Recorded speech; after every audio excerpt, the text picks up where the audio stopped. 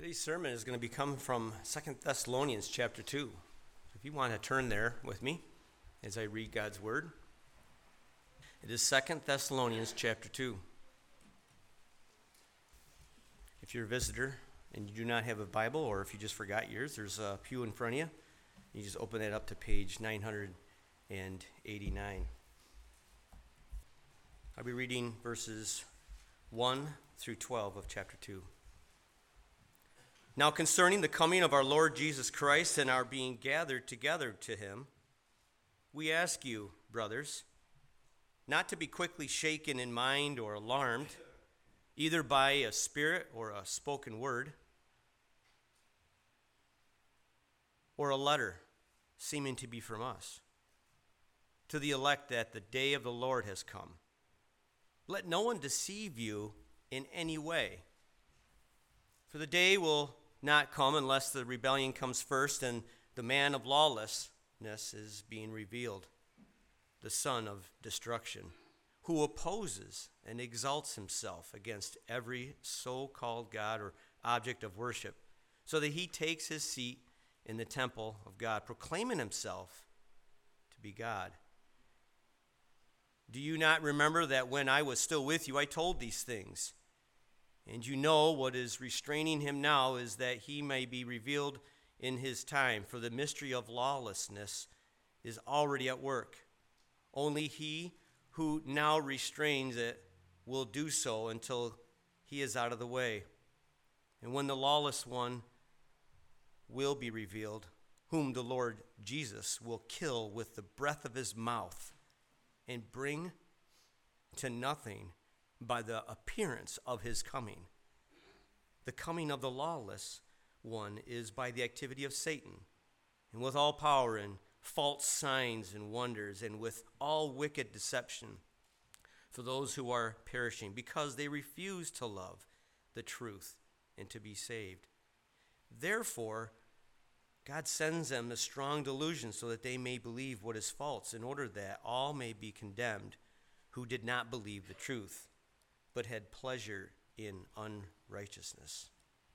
This is the word of the Lord. Well, good morning. I'm very glad to be back with you after a wonderful week at the Ocean City Bible Conference in Ocean City, New Jersey. Thanks so much for praying for me and also for allowing me and my family to attend that conference. It's a highlight of our year, and we always love the opportunity to spend time with, well, first of all, a bunch of people from this church, but also with hundreds of like-minded brothers and sisters that gather from New York and New Jersey and Massachusetts and North Carolina, even from Texas. I'm coming back to you feeling very refreshed spiritually, even if I am a little bit under the weather. So I trust that my sore throat and my coughing fits won't be too much of a distraction for you. We're continuing our study of Paul's second letter to the Thessalonians, and after looking last week at some introductory matters, we arrive today at the center of this short epistle. The Apostle Paul gets very quickly to the heart of a matter that this young church is struggling with, and it's a fairly straightforward treatment of that problem. Very basically, we can just see that this church is in danger of believing some false teaching regarding the return of Christ. And so Paul refutes that false teaching by reminding them of some of the truths that he has already taught them. So that's pretty straightforward. That's basically what this chapter is all about. Nevertheless, biblical scholars, by and large, view this chapter as the most confusing and complicated chapter or portion of Scripture out of all of Paul's writings. And part of that has to do with the fact that he doesn't state some things explicitly. Instead, he's content to just remind the Thessalonians of things that they already know, things that he has already told them. And you can hear that kind of collective voice of biblical scholars and people that study these things just wishing that Paul would have said it one more time just for our sake. Second reason why many people view this passage to be so confusing, I think has more to do with our morbid curiosity, if I could put it that way. We want this passage to say more so that we can have more details about, say, the identity of the Antichrist. But I think that that's a distraction. I think that's a distraction. I think that there are good reasons to believe that Paul himself doesn't know the identity of this man of lawlessness. Neither is he aware of the date of his appearance, for example, something that we're always trying to figure out. And these things are, these kind of details are what modern Christians obsess about. Let's just face it. We want to know we want to know people and names and times and places and dates. And so we come to a passage like this and we find it just, quite a bit frustrating. Now, I've had a number of aha moments these past number of months studying these letters to the Thessalonians, especially the sections that deal with eschatology, which is the doctrine of last things. Even this week, as I'm, understanding afresh just how horrific a figure the Antichrist will be, how arrogant and how blasphemous he will be, not to mention the sheer number of souls that he's going to be responsible for leading into destruction. So I'm being reminded of all of these horrific things. And then you juxtapose that with the fascination that Christians have with this character, with the abiding academic interest that people have in him, the best-selling series of novels that people read for entertainment purposes. Well, it occurred to me, I think for the first time this week, how weird that is. It's weird. Can we just agree with that? It's like sitting down to watch a Netflix documentary on Charles Manson and just popping popcorn into your mouth. Something's a little off there. So as we tackle this passage this morning, it's going to be important to keep a principle in mind, a principle that I've heard Alistair Begg say many times. He says, the main things are the plain things, and the plain things are the main things. That is a very insightful hermeneutical principle. Okay, so if we can keep to those things, then I'm confident that this passage will go from being a head scratcher to us to being actually very great encouragement to us. So I want to show you three main things from our text. Number one, I want to point out to you a dangerous deception. Second main thing I want to show you is a mystery man. And then third, I rejoice to be able to point you to a sovereign Savior. There is in this passage, and these are the main things, the plain things, a dangerous deception, a mystery man, and a sovereign Savior. Are you ready? Here we go. This is a dangerous deception, and there are many dangers that threaten the churches of the Lord Jesus Christ. But this new church in Thessalonica was already experiencing two of the more common of these dangers. And the first is the danger that's posed by persecution.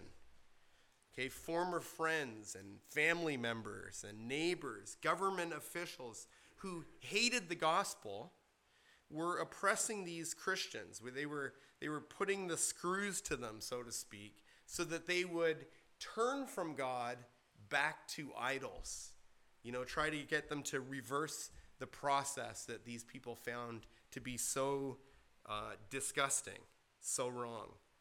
And so there was all manner of trials and suffering and persecution that these early Christians were made to face at the hands of even people that they loved, no doubt. And as we saw last week, and as we've seen in the previous letter, the Thessalonian believers were doing a great job on this front. It was so that it was right for the apostles to thank God for them. And it was right for the apostles to boast about them as they interacted with other churches, to hold them up as an example about how to be steadfast and how to not just maintain the status quo as far as your faith is concerned, but how to have faith that is actually increasing, and a love that doesn't just kind of plateau, but that abounds, increases to the point of overflowing. This is what characterizes the Thessalonians in the midst of persecution and affliction that they were suffering. So they're doing great in terms of that first danger. The second perennial danger that is faced by churches is false teaching. False teaching. And one of the things that is clear in our passage is the particular flavor of false teaching that the Thessalonians were in danger of being taken in by. And it's really not too complicated. It's not difficult for us to kind of piece together the problem that Paul must now address. You know, it concerns the topic that has come up quite a bit in his correspondence. Namely, and look with me here at verse 1, it has to do with the coming of our Lord Jesus Christ and our being gathered together to him. We're talking, friends, once again about that one great day. Call it what you will. The day of the Lord, the rapture, the day of Christ Jesus, the second coming. I don't care what you refer to it as. Paul refers to it as a number of different things.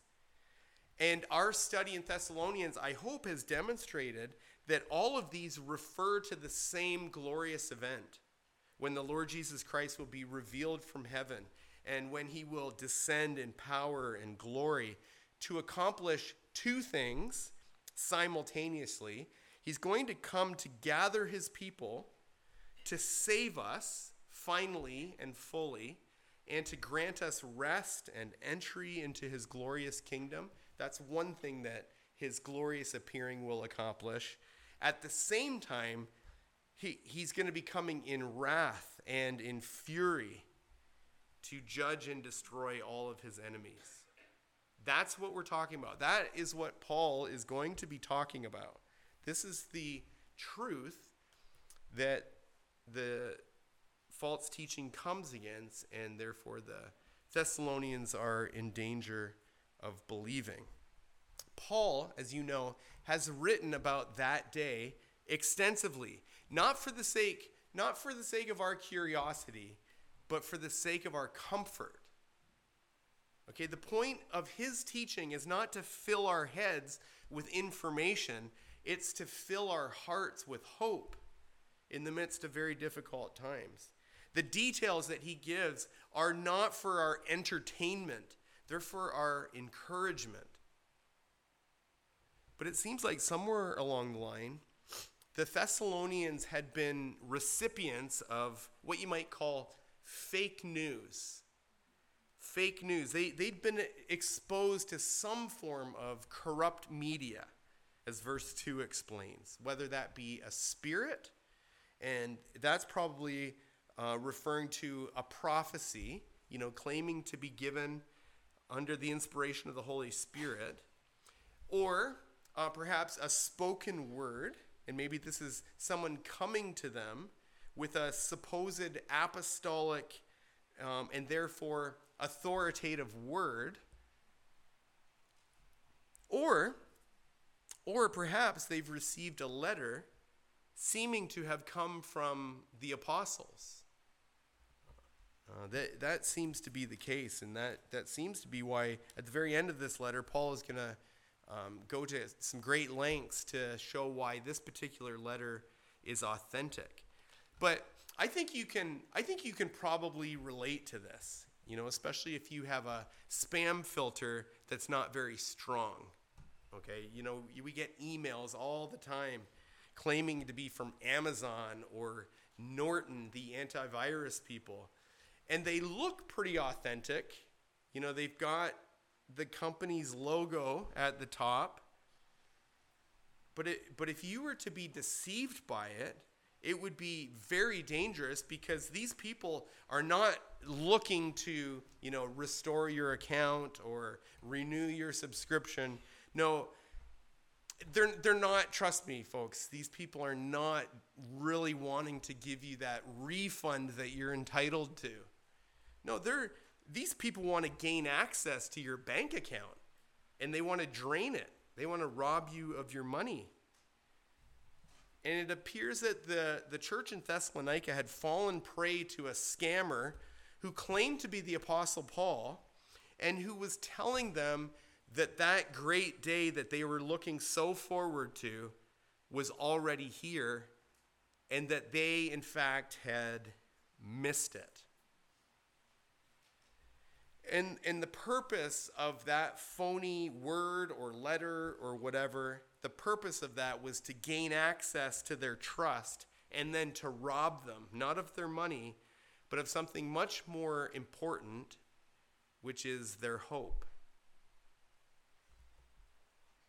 And it seems to have had its intended effect. The Thessalonians were rattled by this. And so Paul has to write them, the real Paul has to write them to ask them, in verse 2, not to be shaken in mind, not to be alarmed if they ever came across an email to the effect that the day of the Lord had come. Let no one deceive you in any way, he writes, because this kind of deception is so dangerous. The danger lies in its potential to rob you of your hope, of that hope for the future that's going to motivate you to live patiently and productively and righteously in the present. You got to piece this together with all of Paul's logic throughout these letters. This isn't just, you know, something that you wish for and hope for at the end of time. No, your hope for the future radically impacts how you're going to live your life tomorrow when you go back to work or school. And so to rob a person of that hope, of that future, is going to do incredible damage in their present life. Now, we'll move on to our next point in just a minute, but before I do, I want to give you a heads up that dangerous deception is going to remain the theme of this passage, okay? Before this passage is over, we're going to encounter another group of people who are dangerously deceived, but the danger that group faces is eternal destruction. And we can move on if you promise me that you understand that this text is not finally about the Antichrist. The theme of this passage is the lie versus the truth, and which one it is that you love and therefore believe and therefore live in the light of. Okay, so if you're good with that, then we can move on, I suppose, to the second main thing, which is a mystery man. A mystery man. As I said earlier, I'm aware that this may be the part of the passage that you're most interested in. I'm not going to scold you for that, okay? But I do want to calibrate your expectations a little bit, okay? This is one of the rare places in the Bible. This is especially one of the rare places in Paul's letters where he mentions this person, this figure, this international man of mystery. And so naturally, we're going to be interested in everything that this text has to tell us. But I really want you to understand why Paul brings him up. The why is way more important than the what. The why is way more important than the what. I want you to get that. Notice again what Paul is doing here.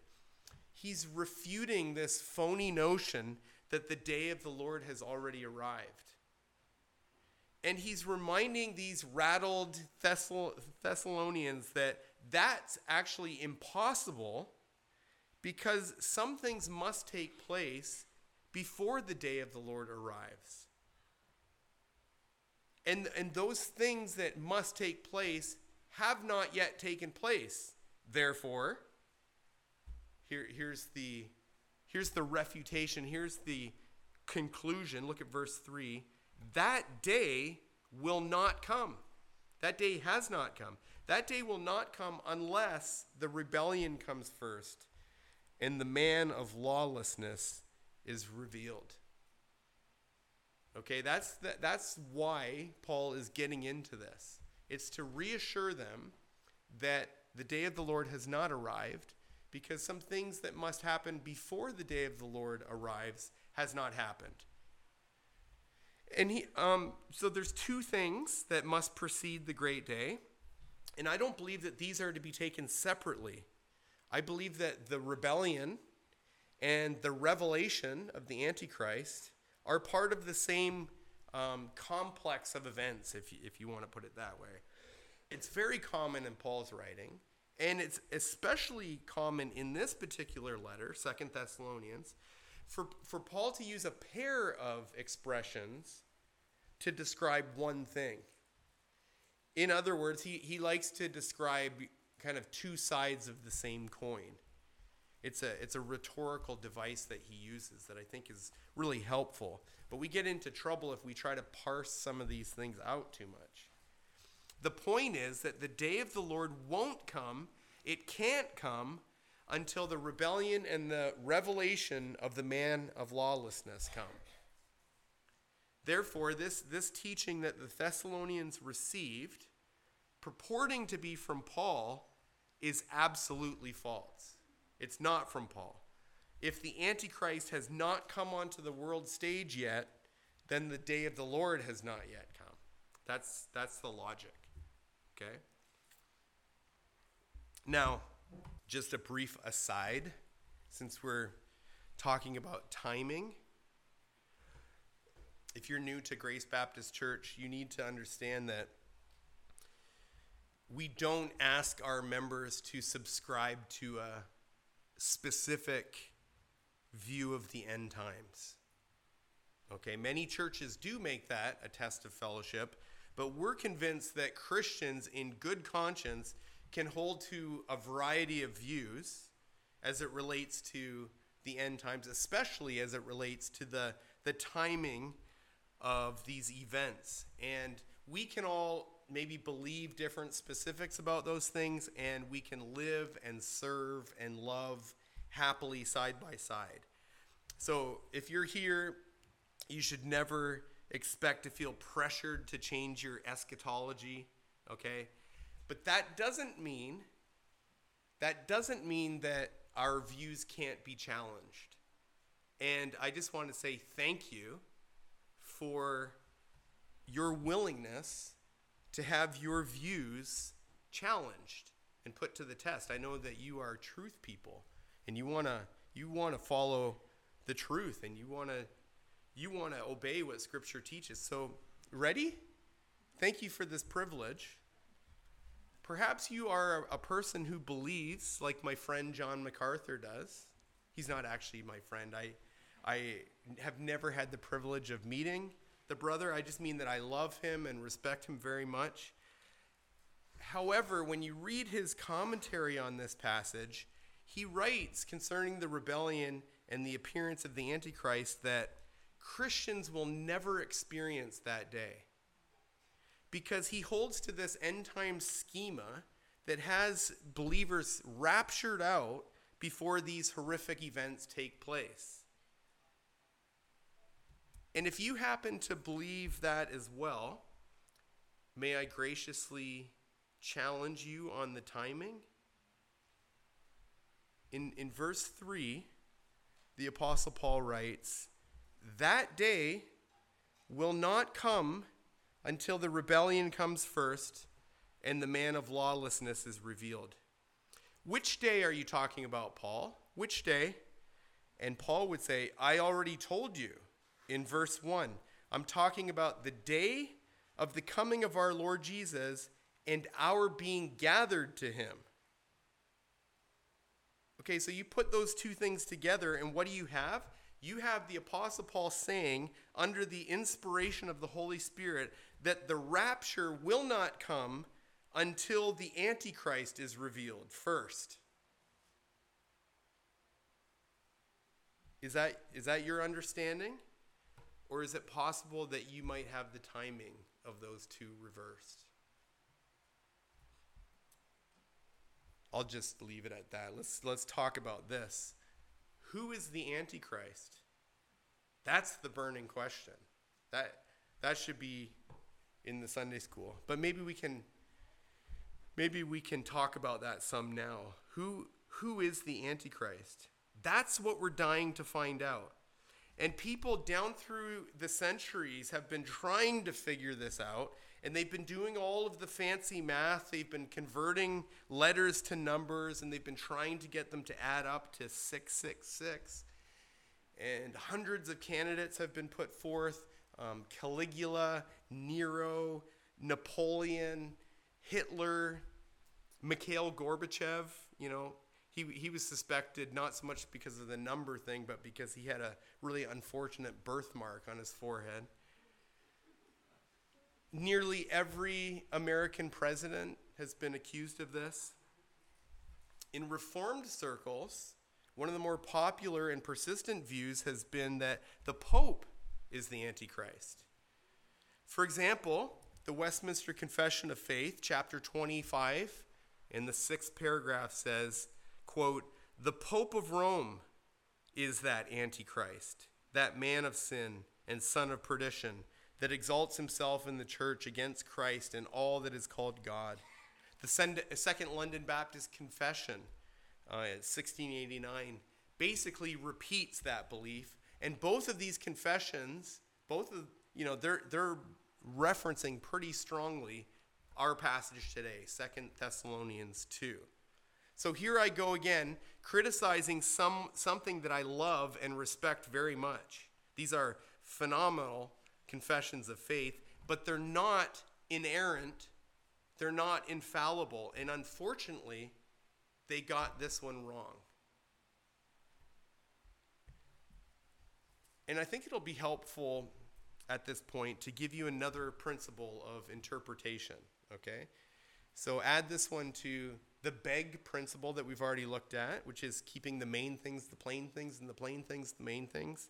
There's another principle, there's a biblical distinction to keep in mind that's commonly referred to as the principle of the already and the not yet. So already / not yet. And this has to do with a reality that has different dimensions and that can be spoken of in terms of those different dimensions. I think the best way to explain this is just by using an example. So here's an example. The kingdom of God. Now the Bible talks about the kingdom of God a lot in many places. John the Baptist, Jesus. The biblical authors can speak of the kingdom of God as having already, there's a key word there, already arrived onto the scene in the person and the work of Jesus Christ. But in other places, the Bible refers to the kingdom of God that has not yet come in all of its fullness. It's not fully manifest as it one day will be, even if it has already kind of broken in to the present. Okay? And this is not a contradiction. It's both. It's already and it's not yet. You get that? Okay. A second example of this is Antichrist. Antichrist has an already, not yet dimension to it. And I think it might be really helpful if we can distinguish these two by using upper and lowercase letters. Okay, so in this chapter that we're dealing with today, the Apostle Paul is telling us about the Antichrist, singular, definite article, capital A. And that Antichrist is not yet he's still future, and therefore he's still what we might call a mystery man.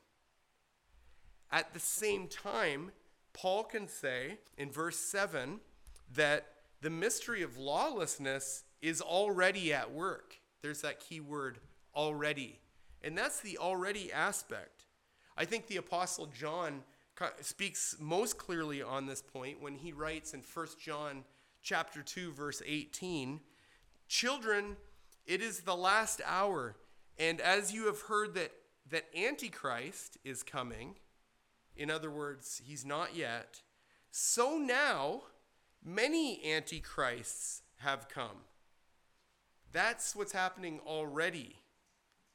Antichrists, plural, small a, antichrists. Many people have come down through time and in history, and they've denied Christ. They've exalted themselves. They've done blasphemous things. They've set themselves against God.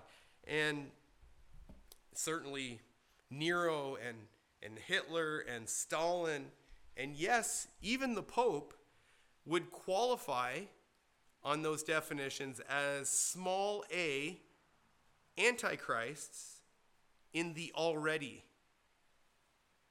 I hope you're sticking with me here. Those small a, there's been many small a antichrists that have already come, John tells us, but the Antichrist, capital A, one figure, has not yet come. And Paul's writing in this passage about that guy, the capital A Antichrist, the one who makes all of these other candidates look like minor leaguers, JV squad kind of Antichrist. It's fruitless to figure out his identity, hear me, even if Paul knew, which I don't think he did, he wouldn't tell you. But I think the larger point is, you're not going to be able to miss him when he comes. When he appears, you're not going to have to do the math. You're not going to have to get your calculator out and do all the fancy calculations. When the Antichrist is revealed, Christians won't be sitting around wondering, could that be the guy, maybe? I wonder if this is who they were talking about. So we're not given the identity of the capital A Antichrist here, but Paul does give us many identifiers. Not the identity, but many identifiers. And let's just look at some of them briefly. First of all, he's described as a man of lawlessness. That is, he's going to be characterized by a total lack of submission to God's law and to God's will. And I think the reason for that becomes clear when we see the next thing, when we see what's said about him in verse 4, which is that he opposes and he exalts himself against every so-called God and object of worship, so that he takes his seat in the temple and proclaims himself to be God. By the way, here's another aside. I don't think that Paul means to say that the Antichrist, this man of lawlessness, will take up residence in an actual temple. No, I think it's best to take his language metaphorically here, since the idea seems to be that the Antichrist is going to aim to displace all of the small g gods in the world, ultimately attempting to displace the big G God. Here we have someone that is wanting to be God, wanting to take the place of God, and therefore that explains his lawlessness. He wants to become a law unto himself. This is an autonomous Antichrist. And when you think about it, let me have you look at this from another perspective. This is exactly what mankind has wanted from the very beginning. This is how our parents were dangerously deceived in the garden. They wanted to be like God. They wanted to take the place of God in determining good and evil. And so they became laws unto themselves, which is to say they became lawless and disobedient. What is the Antichrist but the ultimate fulfillment of that human desire to be like God? He is autonomous Adam except on steroids. Okay, he's one who will appear at the end of human history to try to succeed at doing what was attempted and failed at the beginning of human history, namely to become God. And who is it that in both cases stands behind the man, egging him on? Look at verse 9. The devil. It says, the coming of this lawless one is by the activity of Satan. So this Antichrist wants to be a substitute God. In particular, this Antichrist will be a counterfeit savior.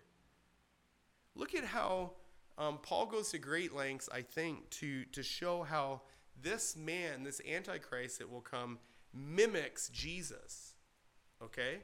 For starters, verse 9 speaks of the lawless one's coming.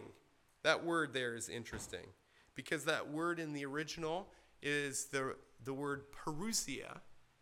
And that's the same word that the biblical writers often use to describe Jesus' second coming, his appearing. In fact, it's the same word at the end of verse 8 and at the beginning of verse 9, except one's in reference to Christ's coming and one's in reference to the Antichrist coming. And the impression that you're left with is that the Antichrist is a counterfeit Jesus. And not only that, but the Antichrist ministry, if you can use that word, is marked by power and false signs and deception. That means that there's going to be miraculous things that he will be capable of doing, which is going to, in some ways, mimic the signs and the wonders that attended the ministry of Jesus and authenticated his ministry. Just like Pharaoh's magicians are able, in some cases, to replicate the miracles that Moses performed. Not only that, but the Antichrist will attract followers. He will have disciples as well.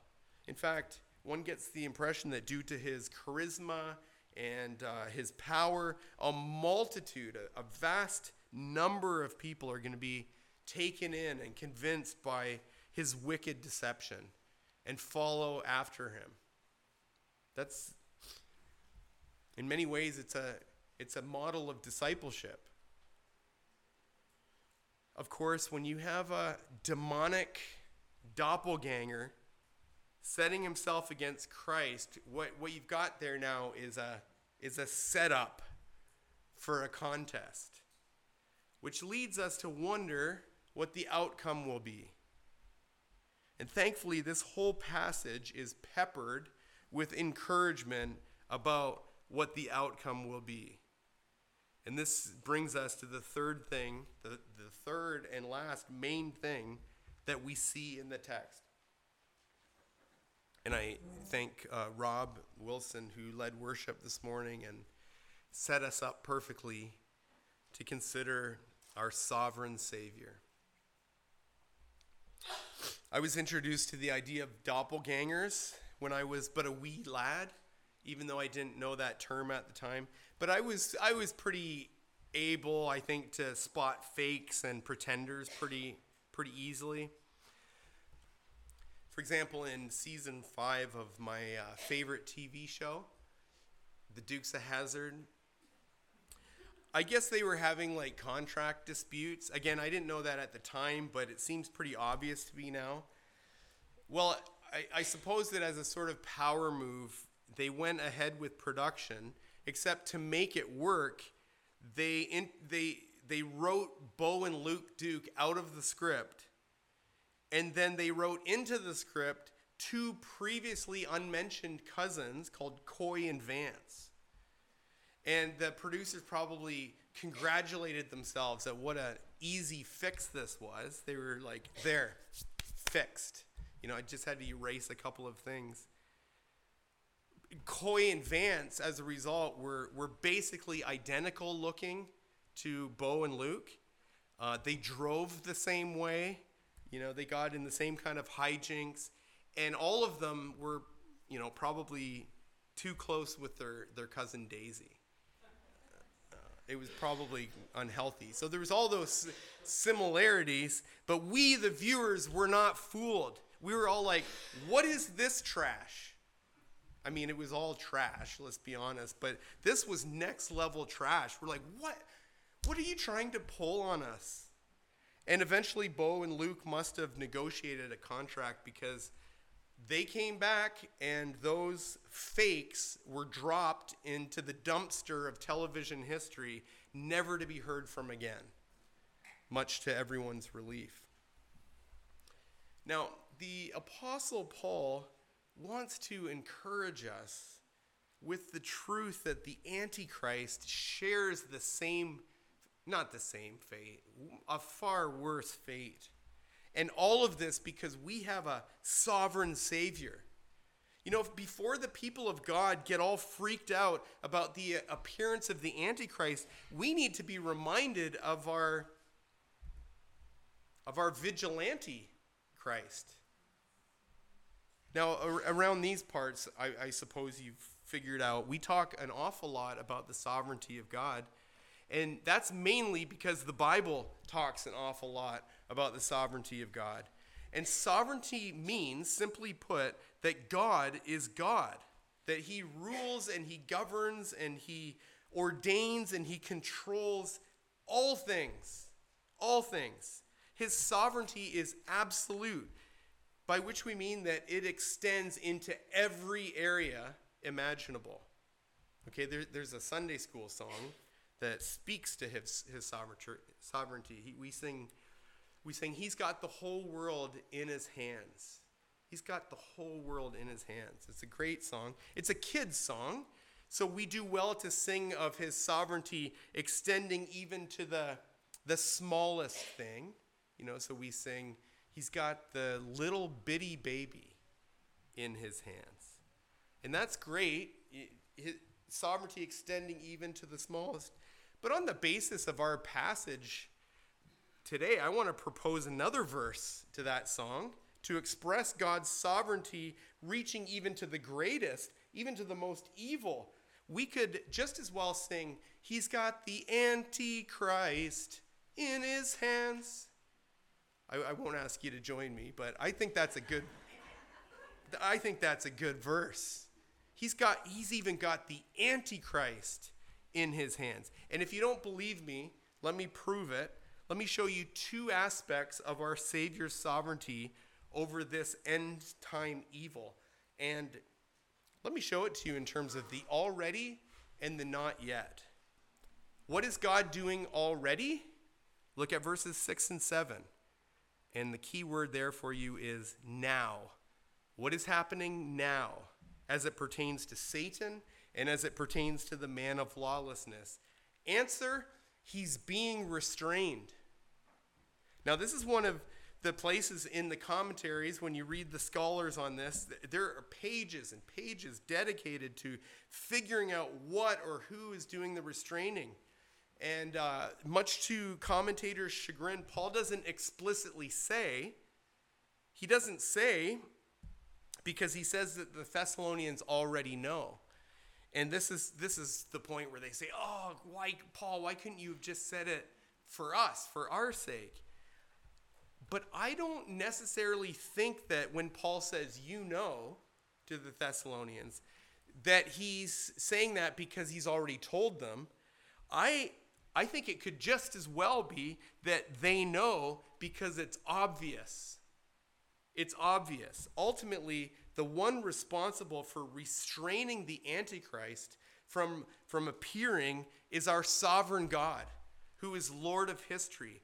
And he's not going to let him onto the world stage until his proper time. And God alone knows when that proper time is. Martin Luther famously said about the devil that he is God's devil. Yeah, he's a pit bull, but he's on a leash, and he's being held back by the real master. Now, look at the not yet aspect. What will happen then? When in the future this restraint is taken away and Satan is allowed to, install his puppet the Antichrist, what will happen then. And by the way, one gets the very strong impression that this is going to happen very quickly. Look at verse 8. And then the lawless one will be revealed, whom the Lord Jesus will kill with the breath of his mouth and bring to nothing by the appearance of his coming. It's not even a contest, brothers and sisters. It's a matter of Jesus going like this. Sorry about that, Maris. Actually, Paul is alluding to Isaiah chapter 11, which is a wonderful prophecy about the Messiah. It speaks about the wisdom and the power of this shoot that's going to spring up from the stump of Jesse, who's faithful and righteous, who is both a savior and a judge. And more than likely, the idea expresses it poetically. It says breath, but I think what it really means is that Christ speaks a mere word, and the Antichrist and the devil are destroyed. Again, Martin Luther expresses it best when he writes, and we sing, "And though this world with devils filled should threaten to undo us, we will not fear, for God has willed his truth to triumph through us. The prince of darkness grim, we tremble not for him. His rage we can endure, for lo, his doom is sure. One little word shall fell him."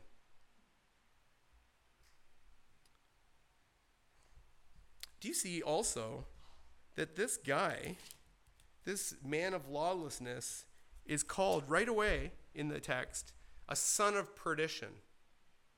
That's language that strongly speaks to the sovereignty of God, which means that this guy is destined right from the very beginning, destined to die and to be destroyed. This Antichrist is going to do nothing apart from the full sovereignty of God. And then I also want you to see it's something quite sobering, that God is sovereign to judge the multitude who will believe the lie, who have followed the Antichrist, who have worshiped the beast. Again, there is already not yet aspects to this. The not yet part is that they will, in the future, be thrown into the lake of fire, which is prepared for the devil and his angels. But already, even now, as verse 10 says, they're perishing. They're perishing. Already, even now, they are experiencing the judgment of a sovereign God who is sending them a strong delusion, with the result that they believe the lie and what they are taken in by what is false. And if that sounds off to you, if that sounds unfair to you, if that sounds to you that God is somehow robotically forcing them against their will, in case you're wondering about the relationship between sovereignty and human responsibility and a person's free will, if you insist on using that term, then you need to understand that the people that we're talking about here are people that in their own responsibility and will have not believed the truth. We're talking about people whose hearts took pleasure in unrighteousness. God's judgment, his ultimate condemnation, is simply to confirm them in the choice that they have freely made. They've made the choice in their hearts to hate the truth and to delight in the lie. Even still, God is sovereign. Well, this sermon has been heavy on teaching. I appreciate you sticking with me. It's been light on application. And much of that has to do with the place that I chose to break up this passage. And it's not really good. It's unnatural for me not to include verses 13 to 17 because that's all the practical implications of what we've talked about. But it's so good that I wanted to deal with it all separately. So you'll need to come back next week. That's what I mean by that, okay? This is basically going to be a continuation. And that's where we'll get lots of practical application. But you can at least be encouraged as you eagerly await the day of Christ's appearing. First of all, be encouraged because you haven't missed it. It will certainly come, but not before the rebellion and not before the revelation of the Antichrist. But even at that, be encouraged because he, the Antichrist, the most fearsome mere mortal ever to walk the planet, is not going to get very far. Our sovereign Savior is going to kill him with the breath of his mouth and bring him to nothing by the glorious appearance of his coming. And think about that, friends, because you can actually work backwards from that and squeeze a lot of encouragement for your soul out of it. You can work back from the not yet to the already. Just work an argument from the greater to the lesser. Understand that the Antichrist who is coming he's capital A, okay? He makes Nero look like a zero. He makes Stalin look like a soy boy, okay? And the point is, if our Lord Jesus Christ can defeat the greatest evil so easily, how much less of a threat is that evil that you currently face? Whether from your neighbor or your coworker or your senator or your school board. Our sovereign Savior makes rinky-dink Middle Eastern governments look like a bunch of 4-year-olds playing in the sandbox. And the point is that they will all be brought to nothing. One little word shall fell them. And as for us, brothers and sisters, be encouraged. He will hold us fast. Amen? Amen. Amen.